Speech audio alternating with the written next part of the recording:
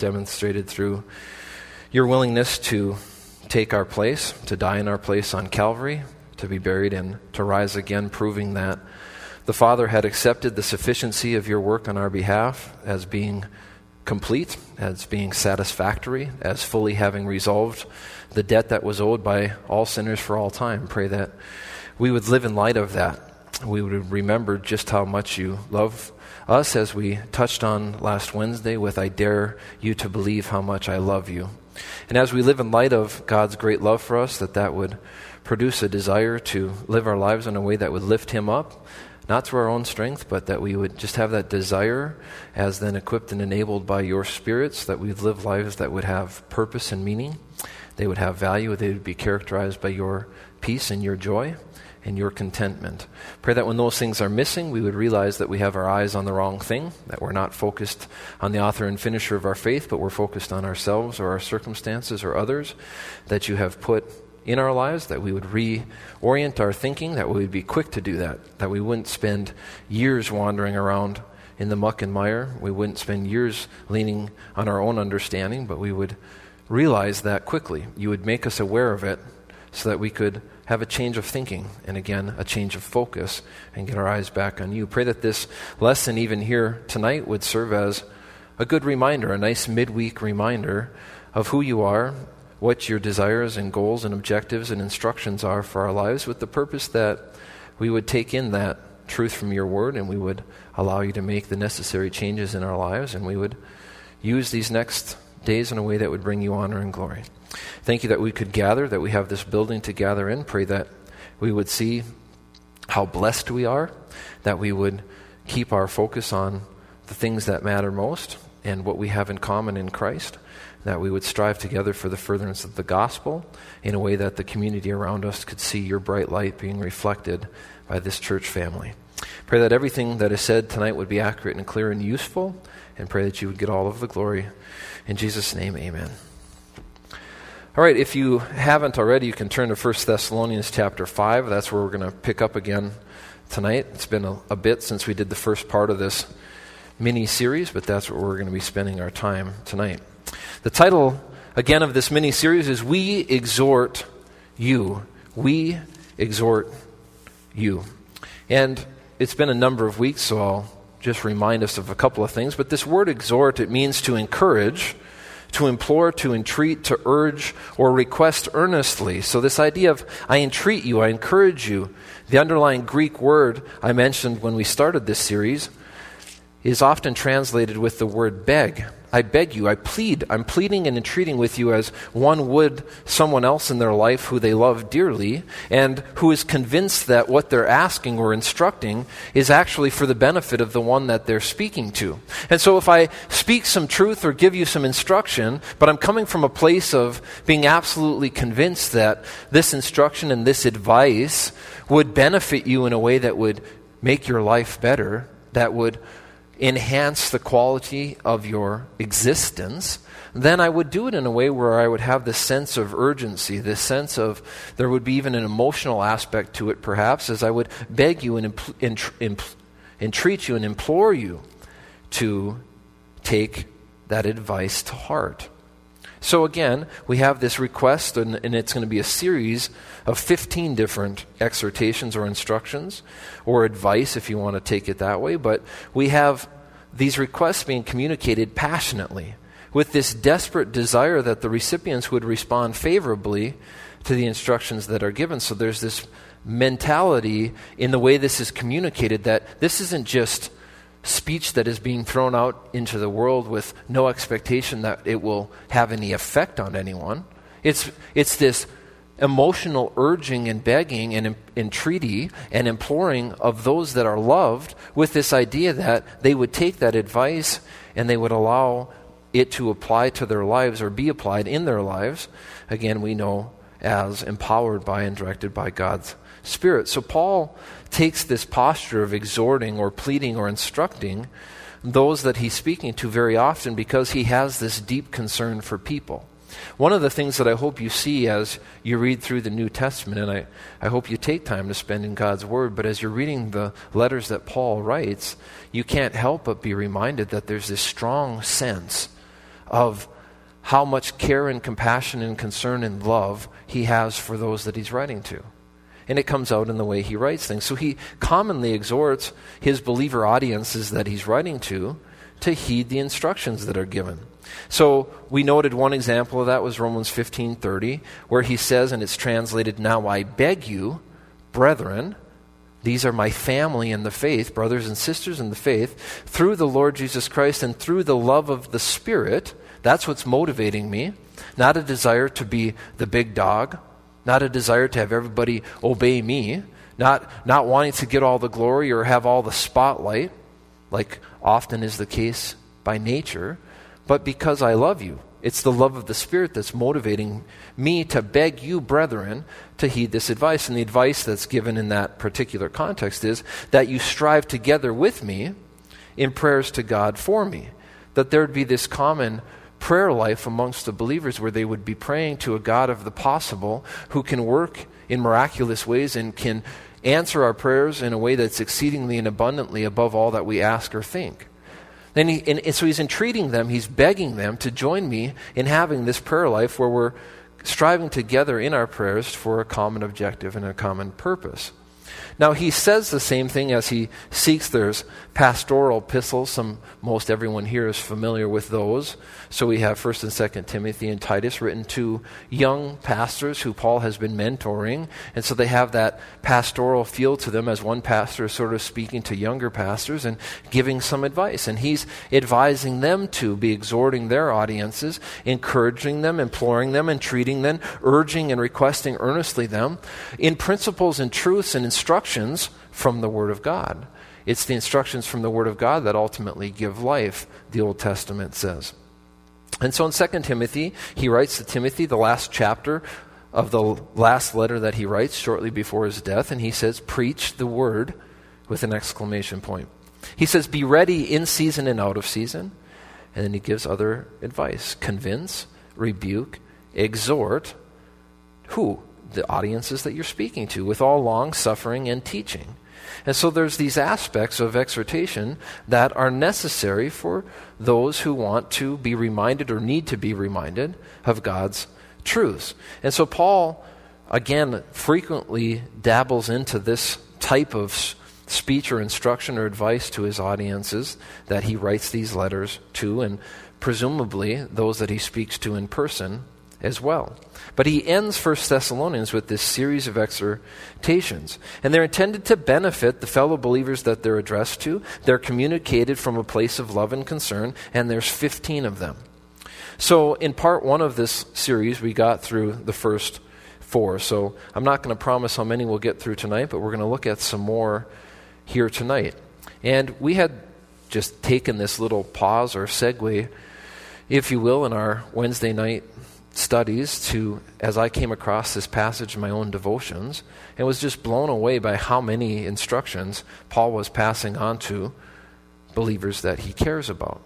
And so I thought, you know what, let's do a little mini-series on this. I thought maybe 1 message, 2 messages, probably going to be 3 or 4 messages, but we'll work our way through the rest of this. So let's just read it all again so we have it fresh in our mind. We'll pick up in verse 14. And there's actually a couple more of these. If you went further back, you'd find a couple more exhortations, but I decided to start with 14 and to go through verse 25. "Now we exhort you, brethren, warn those who are unruly, comfort the faint-hearted, uphold the weak, be patient with all. See that no one renders evil for evil to anyone, but always pursue what is good both for yourselves and for all. Rejoice always. Pray without ceasing. In everything give thanks. For this is the will of God in Christ Jesus for you. Do not quench the Spirit. Do not despise prophecies. Test all things. Hold fast what is good. Abstain from every form of evil. Now may the God of peace himself sanctify you completely, and may your whole spirit, soul, and body be preserved blameless at the coming of our Lord Jesus Christ.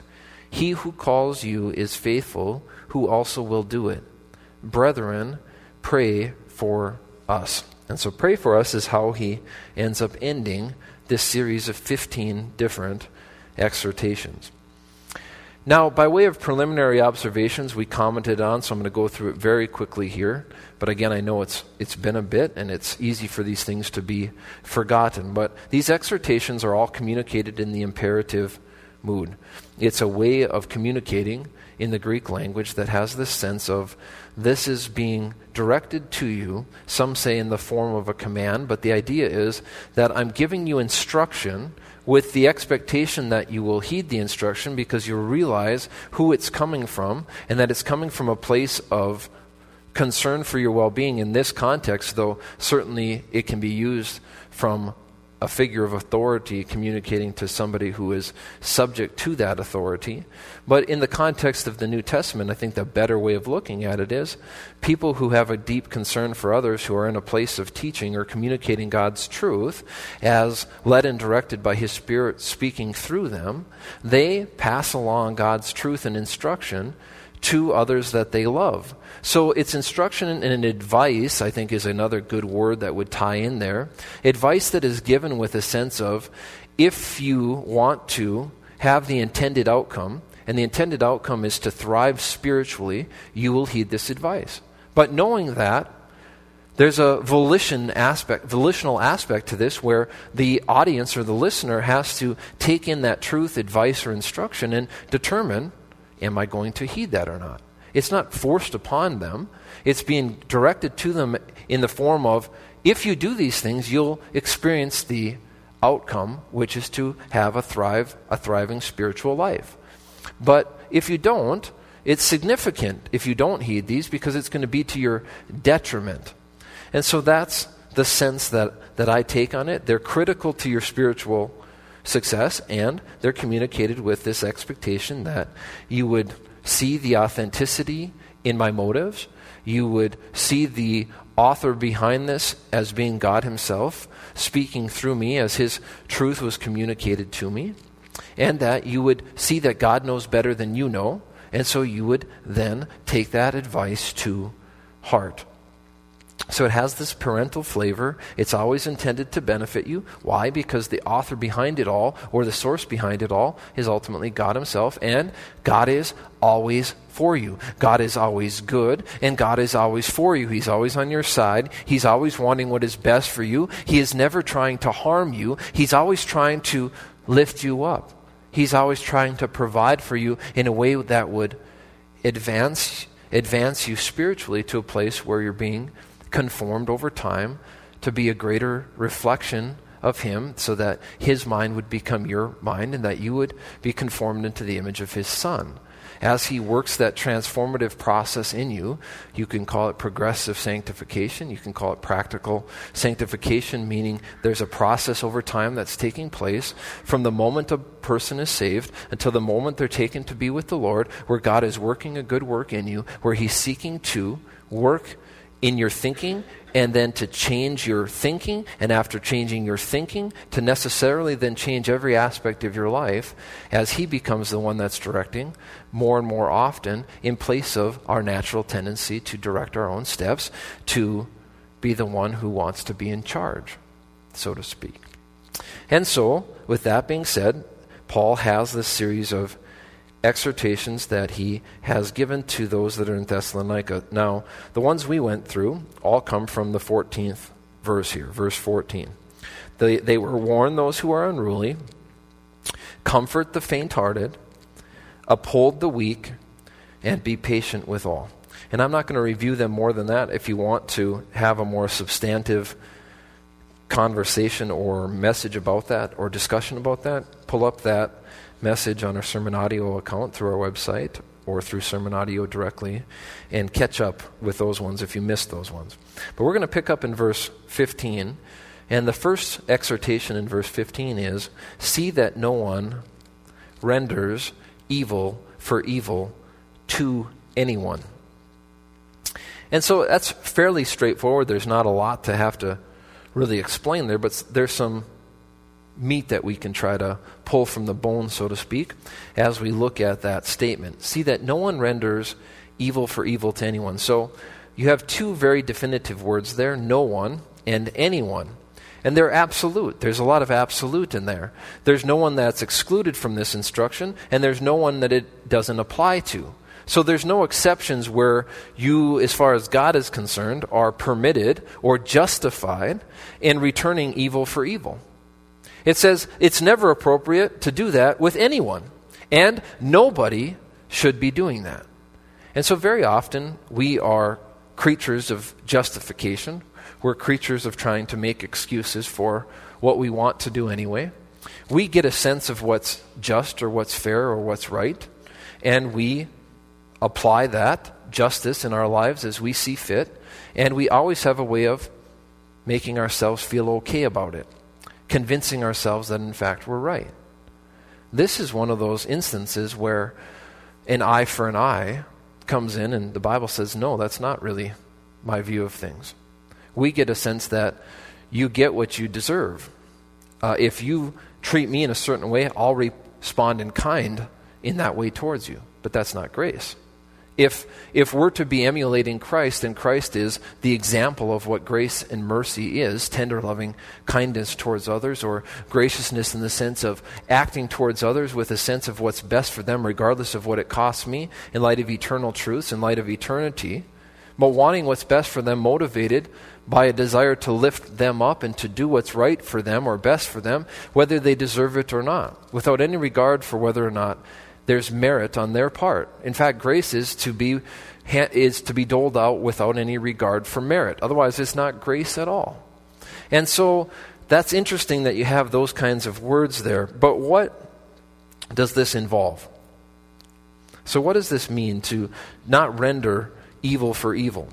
Well, I think on a practical, and my question there is intended to bring us to more a practical application of something that I think is pretty straightforward in terms of the language itself.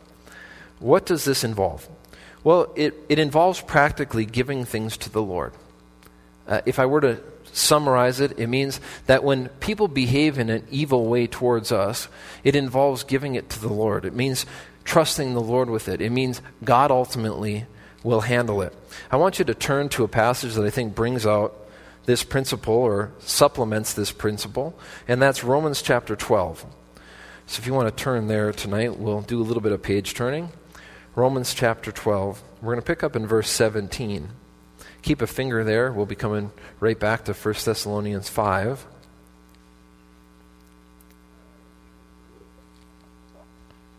But let's read verses 17 through 21 and see how this principle kind of comes out in another passage written by the Apostle Paul, but again, ultimately written by God for our benefit as he spoke through human authors. So, verse 17 is almost a duplicate of this. Repay no one, there's the no one again, evil for evil. Have regard for good things in the sight of all men. Don't fixate on evil, even if it's been perpetrated against you. If it is possible, as much as depends on you, live peaceably with all men, meaning you're only responsible for your part of things. You know, very often, our way of looking at the world is, I'm going to not do this to somebody because they haven't done that to me or for me, or I'm going to do this to someone because they did do that to me. So think of a really simple example. I'm not going to take the time to help this person out in need that God has made me aware of that need. I'm not going to do that because in the past they had the opportunity to help me when I had a need and they didn't do that. So it has this mentality of responding in kind. And the alternative side of the flip side of that is I'm going to repay evil with evil because they acted in an ungodly or evil or harmful manner towards me. And so that's how I'm going to respond to them, and that's what justice looks like. But God is giving us a different way of seeing things here to, as much as is possible, on our side of things anyway, live peaceably, now catch this, with all men. We have a God that puts a lot of absolutes in his word because he knows we'll be searching with a magnifying glass for wiggle room. Isn't that true? If God gives us an instruction, we'll be looking at it with a fine-tooth comb and a magnifying glass and say, well, maybe there's some way I can stick handle my way around this. But he says, no. do that as it relates to all men, not just the men we agree with or like, but all men. In fact, it's obviously going to be harder with those that are more disagreeable to us. Now, verse 19, Beloved, do not avenge yourselves, but rather give place to wrath. That's a reference to giving it over or giving God the proper handling of that. And it's written in a kind of confusing way there. But it's explained by what follows. For it is written, vengeance is mine, I will repay, says the Lord. Therefore, if your enemy is hungry, feed him. If he is thirsty, give him drink. For in doing so, you will heap coals of fire on his head. Meaning it's very difficult for somebody to remain your enemy while you're responding to them in love and kindness, even when they don't deserve it. They will recognize that. They will be at times very convicted by that. But note that we're talking about your enemies here. If your enemy is hungry, feed him. If your enemy is thirsty, give him a drink. But now verse 21 says, do not be overcome by evil, but overcome evil with good. Now, what is the source of any good in your life? Well, God himself. There is no good that doesn't come from above. Every good thing comes from him. The only reason you have any capacity for good, true good, divine good, is because the Spirit of God is seeking to produce that fruit in your life as you remain abiding, as you remain with him, continue living connected to him, and abide in him. Then his goodness comes out of you. But that's the only way that good would come from you at all. So do not be overcome by evil. Why would that have to be stated? Because naturally, we're overcome by evil. We see red. Somebody wrongs us and we see red.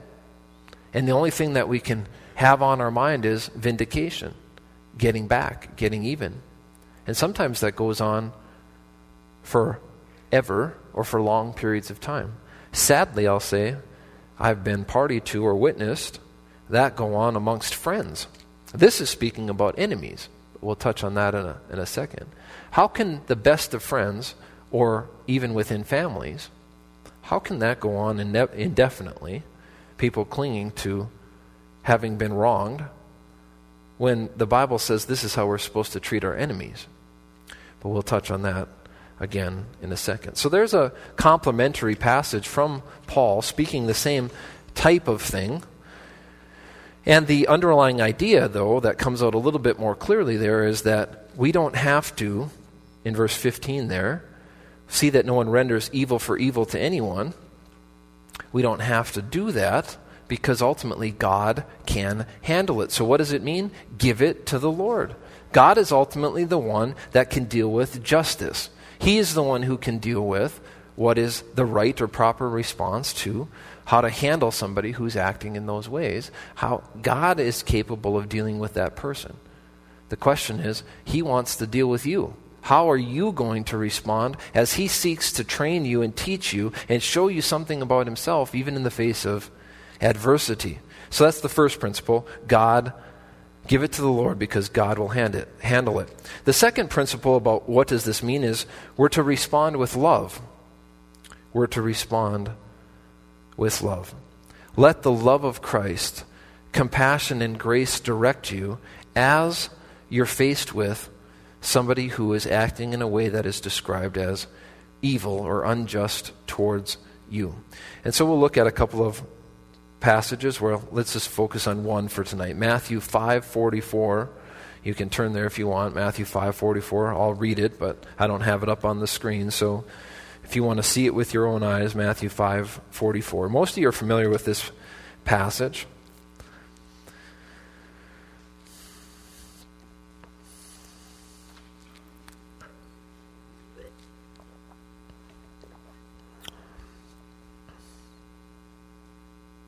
This is Jesus speaking. So we had Paul speaking before, now we have Jesus speaking. He always takes it, to a whole nother level here. But he says this, but I say to you, love your enemies. Because there was this mentality and he was being challenged by this ideology of getting even with or doing to people as they deserve. And he's saying, but I say to you, love your enemies. There's a contrast to human thinking, to the natural mindedness of man. Jesus is saying this stands in stark contrast to the way you would naturally handle this personally in your flesh and the way society even might handle this. It's higher ground. It's an eternal perspective. It's a citizen of heaven kind of a mentality. It's eternal mindedness instead of being focused on the temporal realm. It's a different mindset for a Christian than the others of the world around us. So love your enemies. Bless those who curse you. You're saying, I'm supposed to love my enemies. Yeah, and one step further than that, I'm to bless those who curse you. And then one step more than that, do good to those who hate you. Pray for those who spitefully use you and persecute you. And he said that a lot of different ways. Enemies, those that are cursing you, those that are hating you, those that are spitefully using you, and those that are persecuting you, just because, again, we have that natural tendency of saying, I'm supposed to respond in love to these people, but there's some exceptions that I can get around this somehow. No, respond in love to everyone, but in this context, it's the one who's rendering evil unto your enemy. And I think that is just absolutely profound. Nobody you could discuss this verse with from a human perspective would say, I can get behind that. No. Possibly you'd find somebody who would say, yeah, that's my mindset from some kind of a humanistic perspective. I haven't found him yet. I know that person doesn't live inside of me in terms of my natural man. And so, this is Jesus speaking the divine. He's not speaking the worldly. He's speaking the divine here. And so, one of the things that just blows me away as I look at this passage, and perhaps I've touched on it in the past, eventually I'm going to run out of things that I haven't touched on maybe, but Matthew 5:44, this is profound in the sense that the exhortation is to love your enemies. As you meditate on that principle, it should be infinitely easier to love and forgive your friends. I heard this lyric in a song recently. So, again, maybe newer songs, not your thing, not your style, whatever. Doesn't matter. There's some great truths in them. But the convicting principle from this newer song is, but how are we going to love our enemies when we can't even love our friends? We build walls, but we're called to build bridges instead. And you think about, how are we going to love our enemies when we can't even love our friends? And think about the things that have held you back. Think about the things that have burned relationships in your life. Think about the people that you're no longer invested in, that you're no longer in communication with, that you no longer spend time with, that you no longer fellowship with. Now, there's the ability to love people and not be able to live life with them in a close context. Sometimes there's some legitimate reasons for that. It would take more thought on my part to make sure I say that or explain that right, but there are some legitimate reasons for that. Perhaps because of some of their mentality currently, there's not a way for you to be around them in close proximity in a way that isn't detrimental to your own spiritual walk. Sometimes they've gotten just plain goofy in some of the things that they believe or some of their philosophies or some of their doctrines. And it's really hard to fellowship with them because you don't have a common mentality or common understanding of the things that matter most anymore. But other times it isn't that. There's no doctrinal issue. There's no issue as far as something that has undermined your relationship in such a way that you have no ability to be around them in a way that would be encouraging to them or you. Some of it is they just did something relatively small got in the way, and that little sliver that got under your skin, it festered and festered and festered and festered.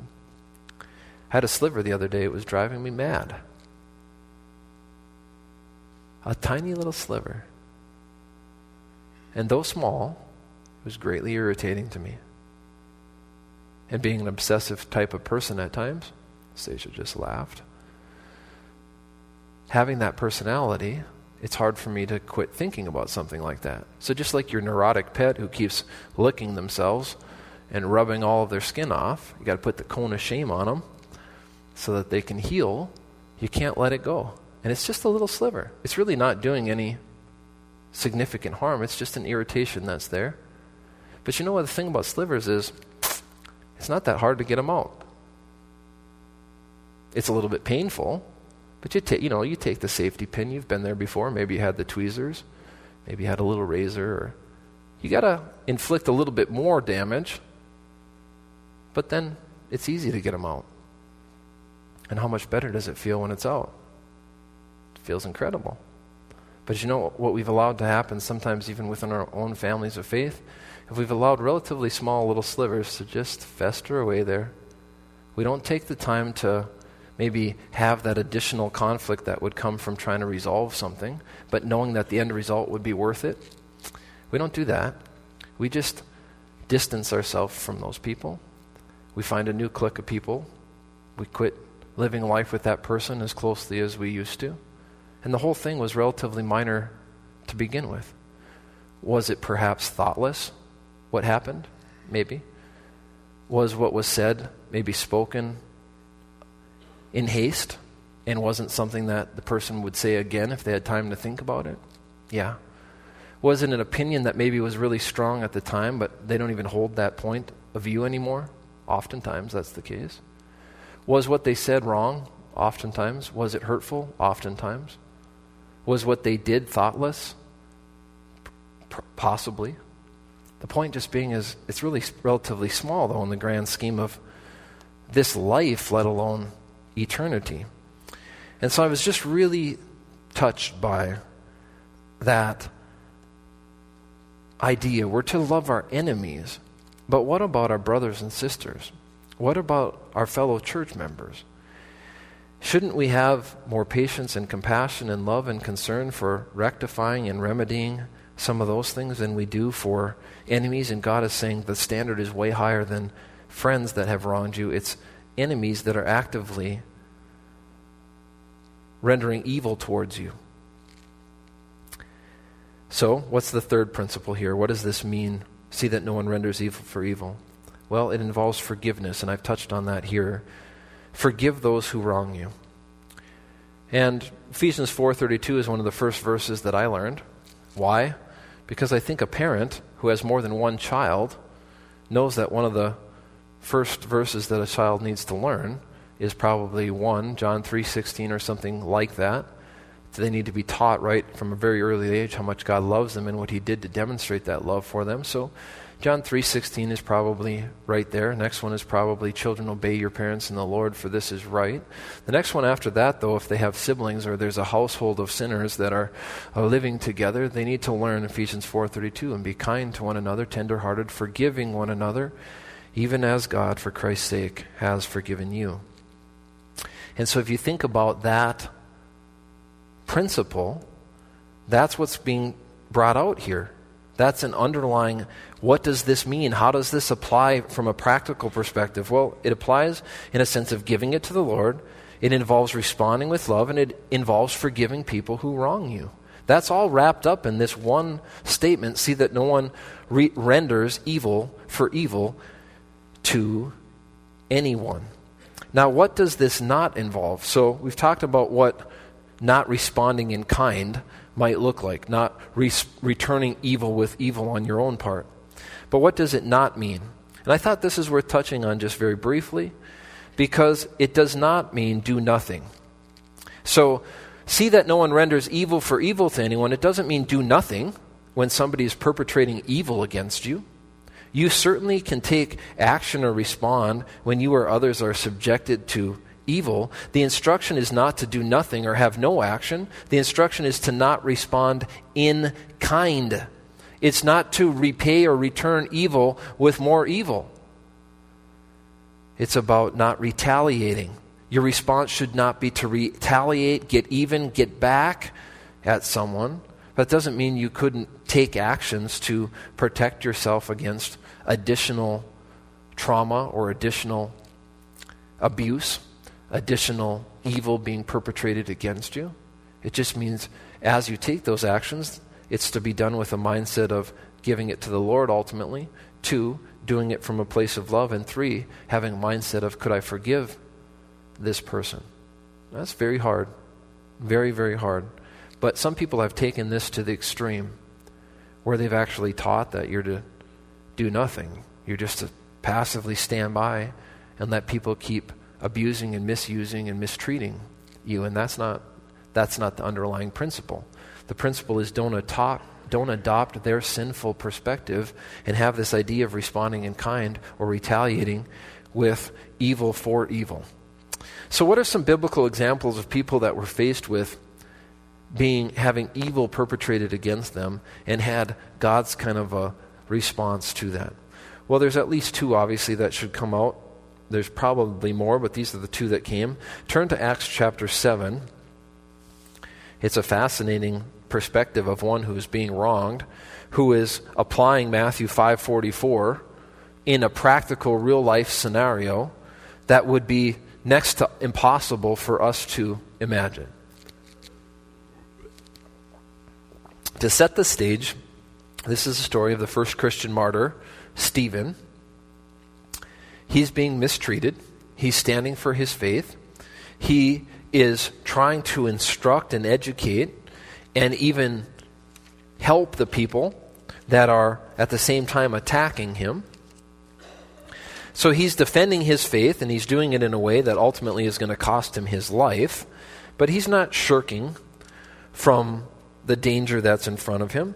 He has this incredible attitude and this incredible testimony of standing fast for what is right and what is true in the face of human opposition. And so you should read that whole section if you have time for devotion here even later in the week, because I think you'll find it to be incredible. He gives this whole speech where he goes through the Word of God in a way to try to convince them that they were wrong to be living in unbelief or responding in unbelief to God's provision of the Messiah. But it's not compelling to them. They're not willing to listen to that. And so the determination is made to kill Stephen, to execute him. So he's the first martyr. Who's on hand for the execution of Stephen? On hand or present there is Paul. He was present while Stephen was stoned to death. And so you can see that in verse 58, and they cast him out of the city and stoned him, and the witnesses laid down their clothes at the feet of a young man named Saul. And that's before Saul's name was changed to Paul. That's who we're talking about, the same person who is writing this advice or instruction to those that he loves dearly here in 1 Thessalonians chapter 5 and in Romans, as we already looked at. So now 59, the point of this that I came here for is, what is Stephen's response, though, to the evil that's being perpetrated against him? It says, and they stoned Stephen as he was calling on God, and the last words that he chose to speak as he was being martyred, he was saying this, Lord Jesus, receive my spirit. Did he know where he would spend eternity? Seems like he did. Then he knelt down and he cried with a loud voice. Imagine that these are your last words as evil men are murdering you. Lord, do not charge them with this sin. And when he had said this, he fell asleep, meaning he died. Does that give you chills? It does me to think about not rendering evil for evil. What more extreme example could you come up with than that? And the only other example that might be more extreme is what they did to Jesus, right? And so if you think of the example of Jesus in Luke 23:33-34, Jesus, it says, and when they had come to the place called Calvary, there they crucified him and the criminals, one on the right hand and the other on the left. But what does Jesus say? Then Jesus said, Father, forgive them, for they do not know what they do. Imagine having that heart of forgiveness and having a desperate love for the very people who are killing you. That's not something that could come from your humanity. That's not something your flesh could ever produce. That is a supernatural perspective that defies all human reason. And yet, that's the example that we have in the Bible. So when we looked at, see that no one renders evil for evil, there's actually quite a bit there. Give it to the Lord, He'll handle it. Respond with love and forgive those who are wrong, but don't take this perspective that you should do nothing while people are perpetrating evil against you. It's not about doing nothing, it's about your mindset toward the people who are acting in that way towards you. Now, what's the next part of verse 15? Pursue what is good. So, see that no one renders evil for evil to anyone, but always pursue what is good, both for yourselves and for all. There we have that definite language again. Always. Pursue what is good for yourselves and for all. This is something that, again, no wiggle room on this. So, there's no justification for not doing this. There's no exceptions to this. It's very black and white. It's funny, we live in a world that promotes relativism, a world that is attacking everything that is foundational, trying to redefine the very definitions of absolute things that there ought to be no debate about even.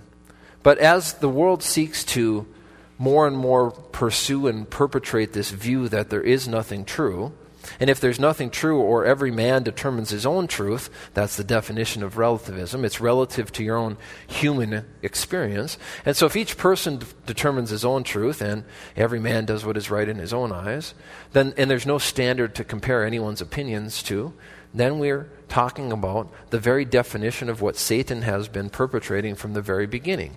From the very beginning, Satan has been attacking truth. So I will acknowledge that at this phase in human history, it seems like the truth is even more under attack than at other phases in human history. But yet it's not unique in the sense that from the absolute very beginning, Satan's primary objective was to convince people that what God had said was true, in fact was not true, and to exchange the truth of God or the truth of God's word for a lie. So Romans tells us that that's what man has been doing, exchanging God's truth for Satan's lies, and that's been going on from the very beginning. He's the father of all lies. He's ultimately the chief deceiver. And, of course, he's gone about deception and deceiving and perpetrating his lies in a lot of different ways.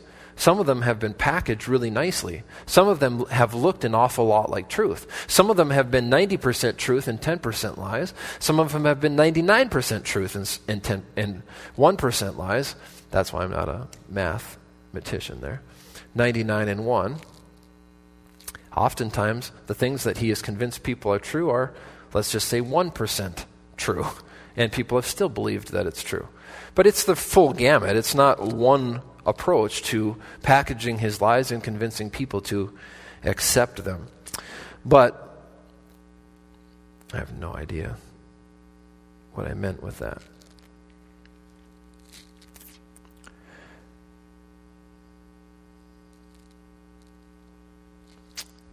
Complete loss there. So we're going to leave that thought. Pursue what is good. And so there's no exceptions. There's no justification for it.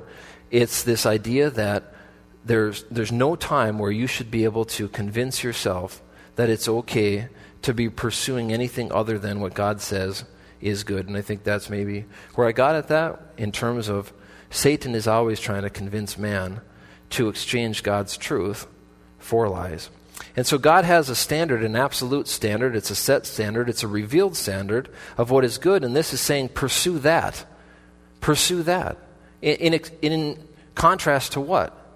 In contrast to what's a lie, to what's not true at all. So pursue carries this idea of striving toward an objective or chasing after something. Think about desperately running after something. That's the underlying idea with this word pursue. We saw that when we went through Philippians in chapter 3, verse 14, it says, I press toward the goal for the prize of the upward call of God in Christ Jesus. It says that in Philippians 3:12 too, uses the same, I press on. So I press on, I press toward, that's the idea of pursue here. It's the same Greek word. And so I'm pressing towards something, I'm striving after, I'm desperately running after something or chasing after something, perhaps like a hunter would chase after or pursue a meal or some game. And there's that sense of that desperate chase as if it were life and death. So what is good, of course, it refers to what is righteous. And so in 2 Timothy chapter 2, we have verse 22. And the second part of verse 22 says, but pursue righteousness. So we have that same word.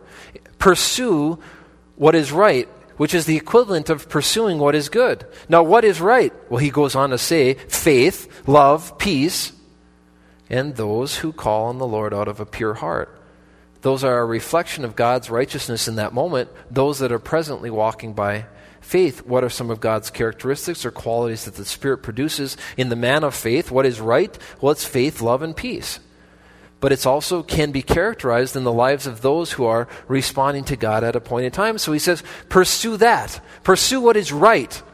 That's what it means to pursue what is good. But then note that this is given as an alternative to what you are not to pursue, or what you are to flee, what you are to avoid. So if you're pursuing what is right, it means that you're fleeing from something else, or you're avoiding something else, and the first part of that same verse gives us that information, and then he carries on that idea in verse 23. So 2 Timothy 2:22a, in contrast to pursuing what is right, and those who are living a right life is kind of the idea. They're living from a right perspective as led and directed by the Spirit of God. Pursue those things and those people. But then in contrast to that, verse 22 starts with, flee also youthful lusts. So youthful lusts are something that we would naturally gravitate towards. So if we're going to pursue what is good, it means we're going to flee from the things that are unrighteous or the things that could be described as youthful lusts. But what else? But avoid, in verse 23, foolish and ignorant disputes. Why? Because we know that they generate strife.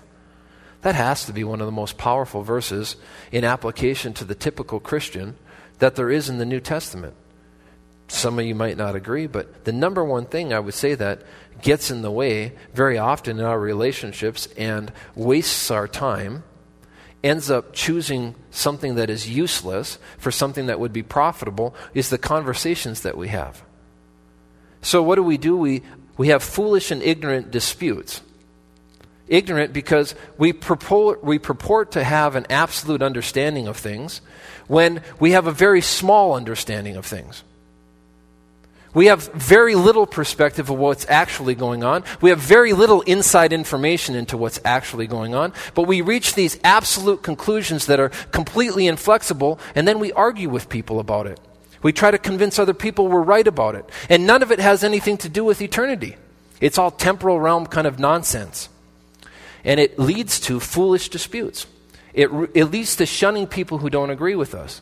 It leads to we move in one direction and we distance ourselves from others who won't agree with us about a point that we have very little understanding of anyway. We get very prideful and we have this idea that we have this special dispensation on truth and this special understanding about things, and that anyone else who doesn't share that understanding is ignorant or must not have all the facts. And the reality is the amount of information we're basing those same conclusions on is infinitesimally small, and it's very little insight in the big picture, in the big scheme, in the big realm of things. But we get caught up in those things. I'm no exception to that. I have all kinds of strongly held opinions and beliefs about things that don't have any real eternal value. I used to spend a lot of my time having kind of that lawyer mentality. I used to spend a lot of my time arguing with people, trying to convince them that I was right about those opinions, those ideologies, those perspectives, those things that I spent my time thinking about. And so when I'd gather with other believers, it wasn't for my benefit or their benefit. I would just come together seeing them as a comrade, seeing them as a friend, seeing them as somebody who might be like-minded, and we'd fall right back into running through the same nonsense over and over again. I say nonsense not in the sense that it has no value or that you couldn't possibly be informed about something. I'm not trying to make absolutes here. I'm just saying that very often we were a couple of knuckleheads talking about things that we knew very little about, but in a way that couldn't feed our souls. It couldn't encourage our souls. It couldn't give us what we need in terms of spiritual nourishment, but just in terms of, here's a couple of guys running through the same material again without any real insight into any of it when you get right down to it. And I think as I've matured and grown up a little bit, it doesn't mean I still don't have a lot of opinions. I do. It's just I don't see the value in those opinions like I once did. And you know what? It doesn't mean that I am ever standing up here saying that it's not a good thing to have an interest in things, or to be invested in things, or to have a perspective about things, or to give things to the Lord in prayer and to ask Him for some direction and guidance in things, or to get involved in things. That's not it at all. I'm just saying how much of our time is spent talking about things as if they're absolutes. When, in fact, very often if we were honest with ourselves and we look back at our lives, we would see many different examples where we thought we understood something and we now have a different view on it. We now see things differently. We now have more information. We now have been enlightened in a different way about it, and so we don't hold the same perspective. But then think about all the time we spent talking about those things as if we were certain about them. Now, the only thing that we can be absolutely certain about, that we can always have a benefit from talking about and a benefit from taking in and discussing, is the Word of God. And so anytime we choose to discuss something else, it's not always wrong, it's not always bad, but we're choosing that in place of something that we know would be very beneficial and would never fail us and would never let us down and would never be wasted.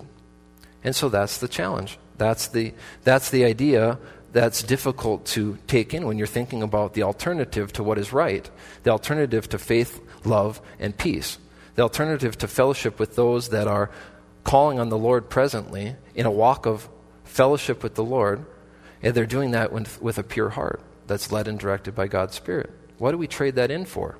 And the reason I mention that versus other alternatives like youthful lust is very often Christians are really good at having eradicated some of the youthful lusts that most people would think of when they think about what are those things that I've tried to push out of my life, or I've let the Lord give me some movement or guidance or perspective on in my life.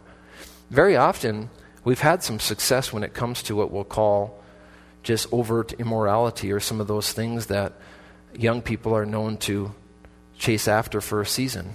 And there's very few exceptions to it, unfortunately. So as you see people, the young people, choke on the world in some very obvious ways, you say, that's youthful lust. It doesn't take much creativity to think about what those things were. Maybe that you were able to let the Lord give you some victory over in your own life. But the reason I bring up that other thing is because when we have success in that area, we assume that we're doing great. And the reality is we've just traded something that we're chasing after that won't help us or won't have any lasting eternal value for something else that is packaged a little differently. It seems like a good thing, but it's actually still not something that would be the best use of our time. So the question is, what are you chasing after? What are you desperately pursuing? What's on your mind? What are you speaking about often? What is the focus of your existence? What are the things that you're prioritizing? And I'll tell you, it's not going to come naturally to pursue what is good. That's why it has to be an exhortation. Paul has to beg them, pursue what is good. And don't be deceived into thinking that something is good besides what is truly coming from God, His goodness. And that can be true in our lives. It just doesn't come easily or naturally. Well, I think we're going to do one more here. Rejoice always, verse 16. Let's take a look at that. It's 2 words. We should be able to do that quickly, right? Rejoice always. Rejoice just means to feel happy, or happiness or joy. To be glad. To be glad. To be glad always. It's another absolute, unambiguous, and inflexible word. So one definition says all the time and on every occasion. So be glad all of the time and on every occasion. You say, how is that possible? What about these difficult things I'm going through? What about these hard things that I'm going through? Well, it's possible to all of the time and on every occasion be glad by remaining close to Him despite what you're going through. If He is the ultimate source of joy and His goodness is overflowing, and He says, I'll fill your cup to the point where it's overflowing, then I can experience his goodness and joy even in the face of evil, difficulty, trial, hardship. I can experience that even when things aren't all that good. I can still praise him in that storm. I can experience his joy and peace in the face of that adversity. So Psalm 16:11 says, "You will show me the path of life.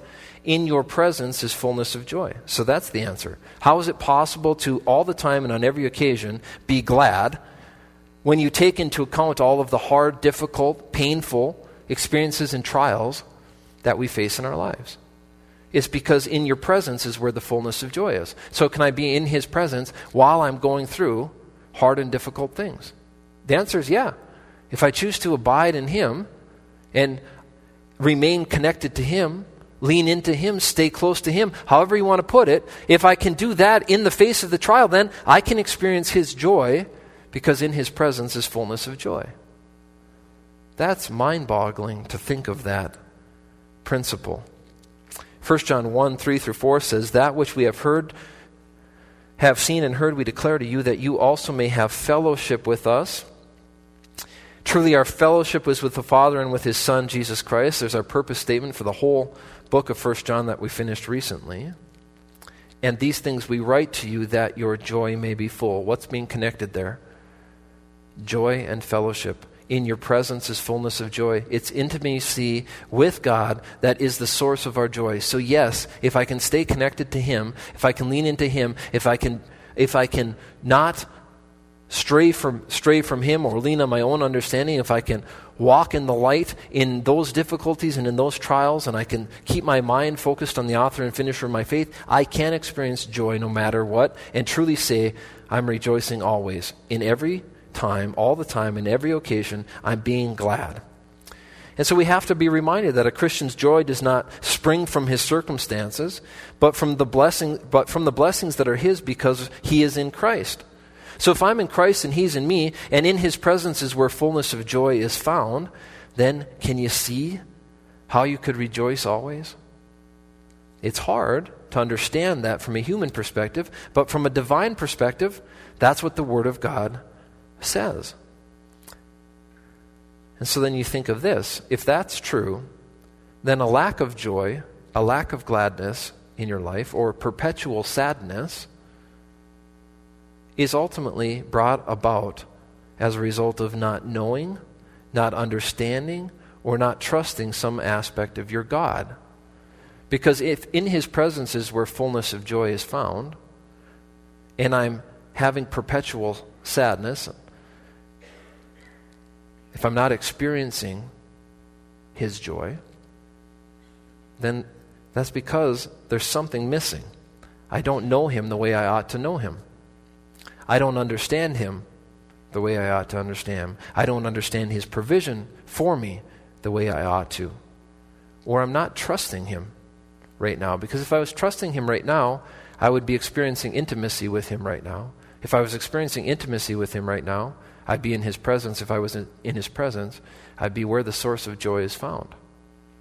So if I'm not experiencing that, then there's some breakdown taking place there where I don't know him like I need to. I'm not trusting him like I need to, or I don't understand him like I need to. So the question is your life characterized by rejoicing right now? Rejoice always. Maybe it is, maybe it's not. Are you going through hard times right now? Everybody is in some way, some much harder than others. Can you experience his joy? The answer is yes. You could be rejoicing always, regardless of your circumstance. So God, through Paul, continues to encourage us to heed these instructions. Again, they're given with our well-being in mind. They're given for our benefit. And so the question always becomes, will we respond? Will we heed these instructions? Will we allow the Spirit to produce a manner of living or a walk that is consistent with the application of these kind of exhortations in our life? That's what God wants to do in your life. So we looked at a few more here tonight. We'll pick it up where we left off next time. So with that, let's pray. Dear Heavenly Father, thank you for your Son. Thank you for your word. Thank you for this time that we could spend together. Pray that we would see that an eternal mindset involves focusing first and foremost on eternity.